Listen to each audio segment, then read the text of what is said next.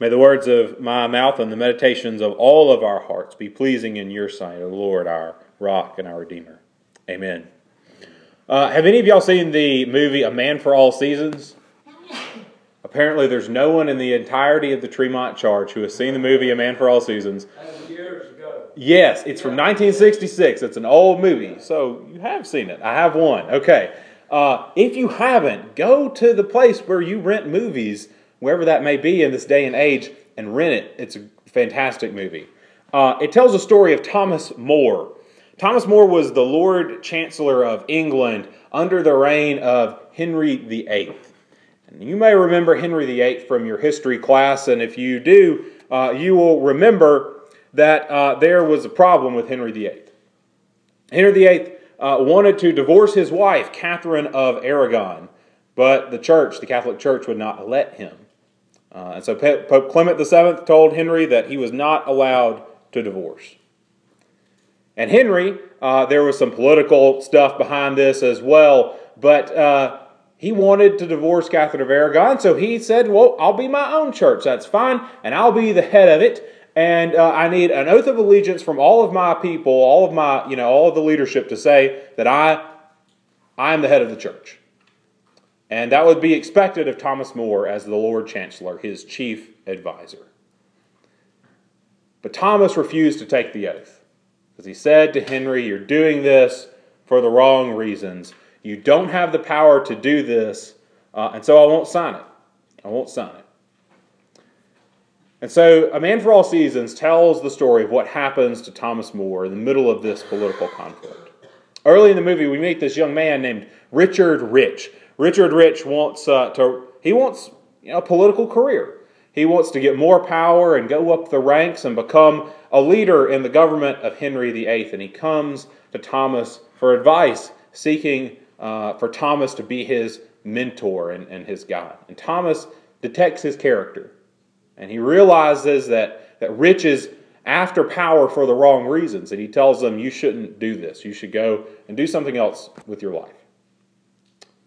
And later on, we learn that Rich has betrayed Thomas. And he has lied in court about what Thomas has said to him so that the court would convict Thomas of treason and then execute him. So the final, this is unfortunate for Thomas, but it's good for me because it makes for my favorite scene in the whole movie. And we have Thomas there in court on trial. And Rich has come in and has testified against Thomas, has perjured himself, has lied, has betrayed his friend, and accused him of treason. And Moore gets to cross-examine him. And he says, I only have one question I want to ask of the court. I see that, Richard, he's in these robes. Richard's this little mealy mouth guy. And he's wearing these big robes, and he has this huge gaudy chain on. And Thomas says, is that a chain of office around Rich's neck? And the judge says, yes, Richard has been appointed Attorney General for Wales. Now, Wales, you understand, has been conquered by England at this point. It's a backwater. No one respects Wales. This is on the outskirts. And the position that Richard has been appointed to is, he's betrayed his friend for this office in this far-off part of the country.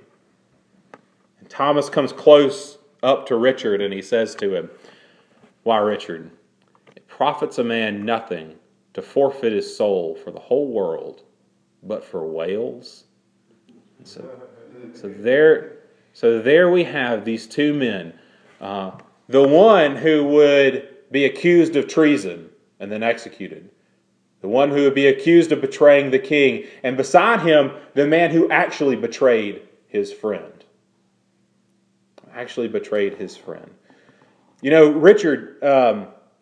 Rich, superficially, he wants power. He wants to accumulate, wealth and position. But really, I think, the reason that anybody does that isn't just to have power. It's to have power for something specifically. And that's to have as little suffering as possible in your life. When he wants power, he wants wealth so that he doesn't have to suffer. He can be in charge and he can control his life as much as possible. He doesn't have to be at the whims of other people.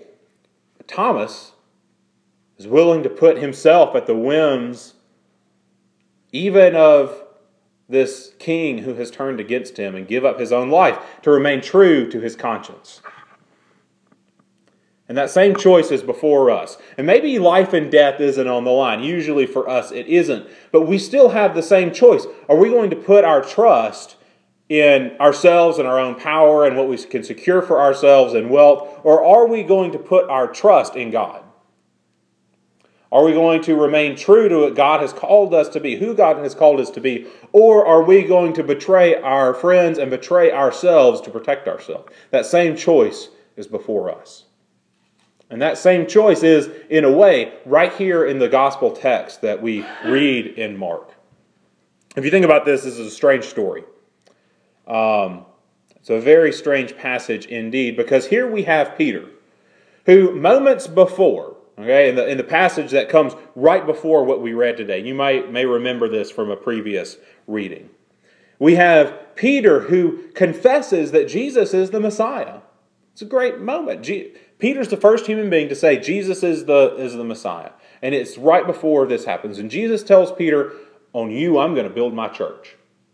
Great moment in the gospel. Great moment for Peter. You'd think he'd be on this spiritual high point, okay? But then we have Peter taking Jesus aside and rebuking him. And Jesus, in return, rebuking Peter and calling him Satan, the one he had just, a couple of minutes ago, it seems, told, I was going to build my church on you. And now he's calling him Satan. Satan, what's going on here? I mean, it's reading through Mark, it should strike us strangely. Maybe we've heard this story before, so it's familiar, but if it's fresh to you, it is an odd and strange story. But also, I think, a little intimidating. Because when I read this, the person whose shoes I put myself in this story is Peter's. And I don't want to be the one that Jesus says, get behind me, Satan. And this is, as my friend calls it, the intense side of Jesus. And this passage can be intimidating for that very reason. These are very challenging words. And so we would do very well to spend time with it to understand what this challenge is, what Jesus is telling his disciples about what it means to be one of his followers, and what the cost of following Jesus is. So a little bit of historical background, because I think you need it to understand what's going on here. In the passage just before this, the same one where Peter has gone up with, or where Peter and Jesus have had this exchange, where Peter says that Jesus is the Messiah. It tells that they've gone to this place called Caesarea Philippi. This is about a 2-day journey up from Galilee, where Jesus has been doing most of his work in the Gospel of Mark. So they're up there in Caesarea Philippi. And as you might imagine from the name, Caesarea is a city that's named in honor of Caesar, of the Roman emperor. Okay? There are a couple other Caesareas around, so you had to distinguish which one this was. This was the Caesarea that was built by Philip. And that is Philip II, who was the son of Herod the Great. You'll remember Herod the Great from all of the Christmas stories in the Gospel. So Philip, it's a pretty new city. Philip has built it in honor of the Roman Emperor Caesar. And in the middle of that city is a temple that is dedicated to the worship of the Roman Emperor as a god. And so it is there, right under not the literal nose of the emperor, but right where he's worshipped. So in a sense, right under the nose of the emperor, where Peter says to Jesus, you're the Messiah, you're the anointed one, you're the Christ, you're the one who's going to do away with our enemies, in effect. Right under the nose of the most powerful people in the world. Peter knows that these are dangerous, dangerous words. The word Christ, and we use it, we talk about Jesus Christ all the time, but sometimes because we just use that word, we forget what it actually means. Christ is the Greek for the anointed one. Okay? It's the same as the word Messiah. Messiah is just Hebrew for anointed one. And sometimes we use that phrase, even anointed one, and we don't explain what it means. To anoint, if you didn't know, is to put oil on somebody. And that was the mark of somebody being marked out for something special in the Old Testament. And the Messiah, the anointed one in the Old Testament, and was the one that was hoped for, that would come and save Israel. That would be this special figure that would bring to completion all that God had been doing with his people. And many Jews, not all, but many Jews at the time of Jesus were hoping that the Messiah would come. And many of them, again, not all, but many of them were hoping that the Messiah would do three things in particular. One, the Messiah is supposed to come and either cleanse the temple or perhaps even destroy the current temple and rebuild a new one. That's good. So it would be the hope that the Messiah would come and cleanse the temple. In a few days, or in a few weeks, on Palm Sunday, we talk about Jesus doing just that.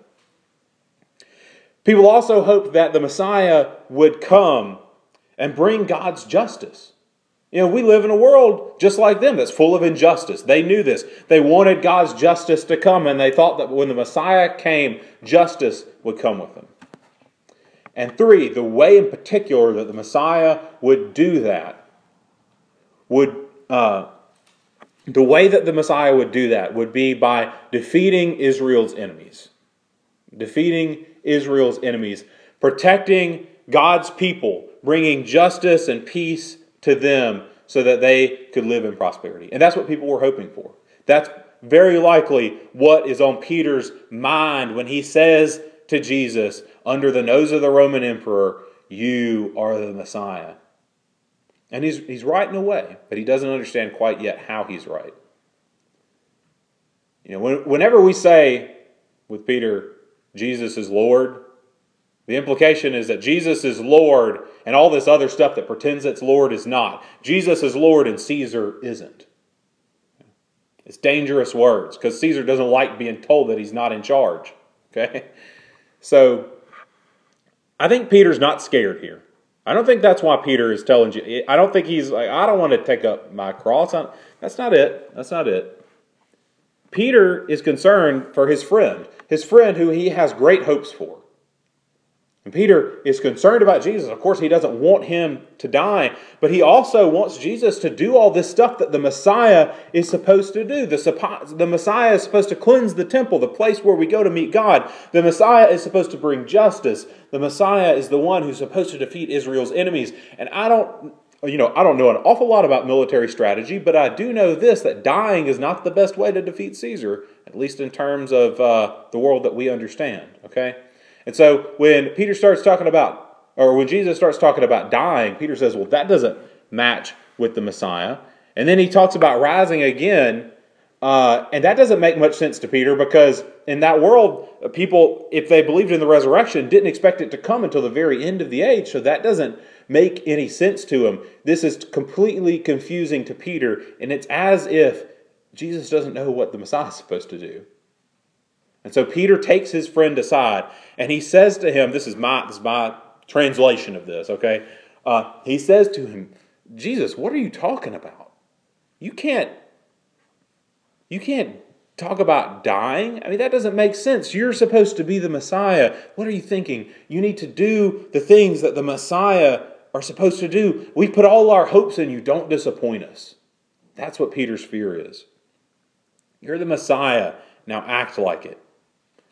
And it's easy with the wealth of hindsight to condemn Peter, but I think many of us would have said, I think perhaps all of us in Peter's shoes would have said the exact same thing or even worse, because what Peter is saying is that he wants Jesus to bring justice to the world, and it sounds like Jesus isn't going to do that. But the problem with what Peter says is that if Jesus is the Messiah, as Peter says he is, then surely Jesus knows what it means to be the Messiah better than Peter does. And so many of us want to tell Jesus how to do his job, even today. Peter wants to tell Jesus how to do his job. But if Jesus is who he says he is, then he knows what it means. He knows what it means to be the one who is called to redeem Israel. And what Jesus understands about his vocation, what Jesus understands about his role in the world, is that he's not there just for a political protection or a military victory. He's not there just for these short-term hopes. He's there to fulfill what Israel was supposed to be from the very beginning, to bring to completion the promises that God had made to his people. Some of you, I try to put in the bulletin the readings ahead for the lectionary because some people like to keep up with that. And so for those of you who keep up with those, you might have read this already. But in Genesis 17, it talks about God's covenant with Abraham. And this is what it says. This is what God says to Abraham.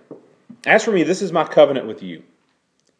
You shall be the ancestor of a multitude of nations. No longer shall your name be Abram, but your name shall be Abraham, for I have made of you an ancestor of a multitude of people. I will make you exceedingly fruitful, and I will make nations of you, and kings shall come from you, and I will establish my covenant between you and your offspring after you throughout their generations for an everlasting covenant, to be your God and to your offspring after you. A multitude of nations, kings, plural, an everlasting covenant. This promise isn't just for Abraham. This promise is, as Genesis 12:3 puts it, that in you, Abraham, all the families of the earth shall be blessed. We're the recipients of that. Some of you might have Jewish ancestry, but I doubt it. Or I doubt very many of you do. We are all here as the rest of the world. We're the nations. We have benefited from being attached to God's people by Jesus. This is what Jesus knows and what Peter doesn't. For whatever reason, Peter doesn't recognize it. That redemption has to come for the whole world through Jesus. And so then Jesus tells Peter, get behind me, Satan. Get behind me, Satan. Those of you who are doing the Lent for Everyone readings will have had this as your devotional reading yesterday. And that's the whole idea. We study it Wednesday, we have a devotional on it Saturday, and then we preach about it on Sunday. So it kind of works on all, cylinders. And what you might have noticed in the translation there is that it says, get behind me, accuser. And it's capital A, accuser. That's not the translator going light on the concept of the devil. That's not his point. It's actually the literal translation. Because Satan, that means accuser. And that's the conception of what Satan is. You may remember from the book of Job, Satan accuses Job before God. And what Jesus is saying to Peter is, Peter, you're accusing me. You're accusing me of not knowing what it means to be the Messiah. You're accusing me of not having the people's best interest at heart. You're accusing me. Get behind me. Get behind me. Notice what he doesn't say to Peter. He doesn't say to Peter, get out of here. He doesn't say, go away. He says, get behind me. Because what Peter has done, he's put himself before Jesus. He thinks that he knows what it means to get power and control in this world, to keep suffering from happening. But in reality, it's Jesus who knows that. So he tells Peter, get where you're supposed to be. Get behind me. Start following. Start following. Because I'm going to show you what victory over sin and death in the world looks like. I'm going to show you what it means to take up your cross and follow. And then he turns to the disciples and he tells them these words about taking up their crosses and following me. About being willing to give up their lives. These are no light words. We see crosses oftentimes in sort of a sanitized way because we see them in jewelry and decorations and things like that, and that's not a bad thing that we do that. But we forget that this is an instrument of a very, very torturous execution. Okay? It's like saying, take up your electric chair and follow me, or take up your gas chamber and follow me. Okay? And so these are very provocative words, and fear-inducing words, perhaps. And the people would have known what this meant. They might well have known about the another movie. Y'all seen Spartacus? Okay, Spartacus is about the Third Servile War, and in 70 BC, 6,000 people are executed by crucifixion on the Appian Way into Rome. That scene is depicted in that movie. And they would have almost surely known about, in 4 BC, 2,000 men were crucified in and around Galilee. And they would have known what Jesus is talking about. These are dangerous words. This is a radical call to trust in Him. It says, trusting in me is like giving up your life. What we like to do when we're confronted with suffering, there are three basic things that we can do. Okay, we can detach ourselves, and we can say, this is kind of what Buddhism does. It says you detach yourself from other people and desire, and you don't have to. Then you won't suffer. Okay, and in many ways we do that too. When we're faced with suffering, we kind of do it in a different way. We shrink in on ourselves and we retreat. We retreat from our relationships and we don't do the hard things that we have to do. And we become shrunken in on ourselves. And it's unhealthy because when confronted with suffering, we just completely avoid it and we become less of a person because we just turn in on ourselves. And then there's the other thing sometimes people will do, and they'll just embrace it and we'll act like suffering has just been sent to us by God and that all suffering is good. And that's a problem too, because then that's to say that God is doing evil. And you can't say that, okay?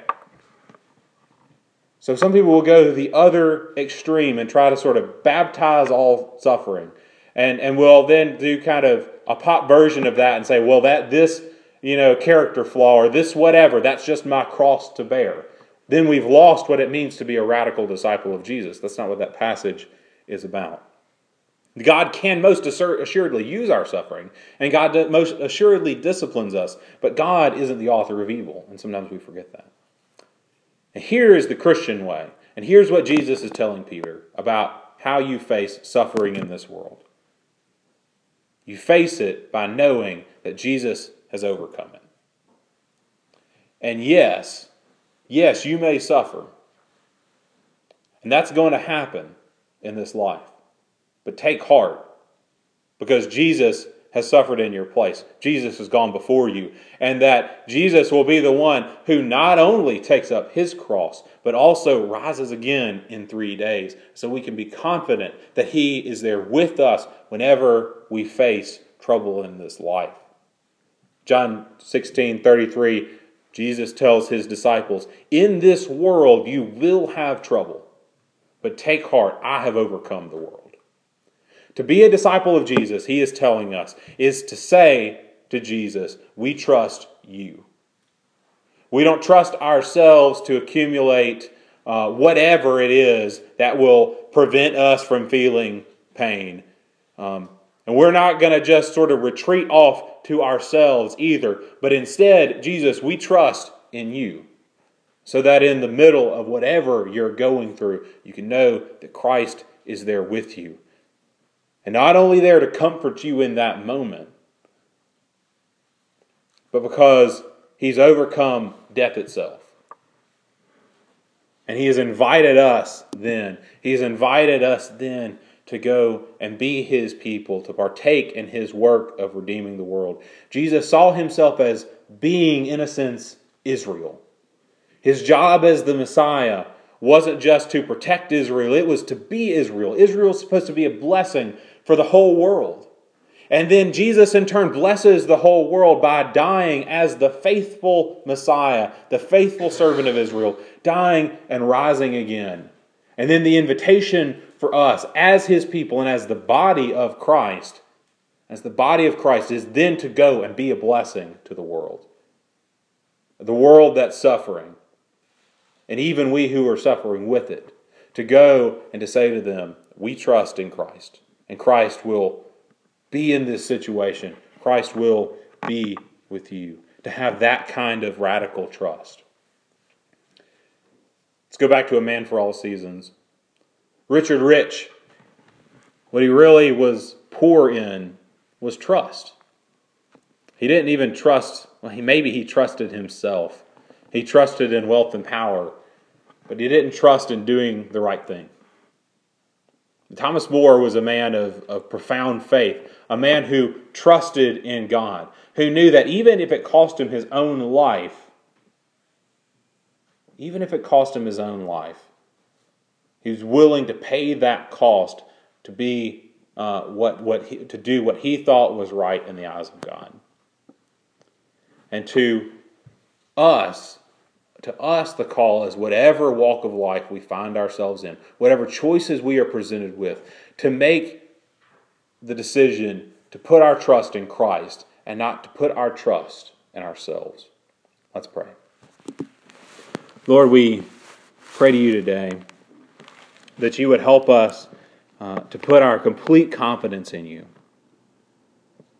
We pray that you, in this season of Lent, would help us put away all of those things that we would hoard around ourselves to protect ourselves and to isolate ourselves and to keep, so we think, suffering from coming to us.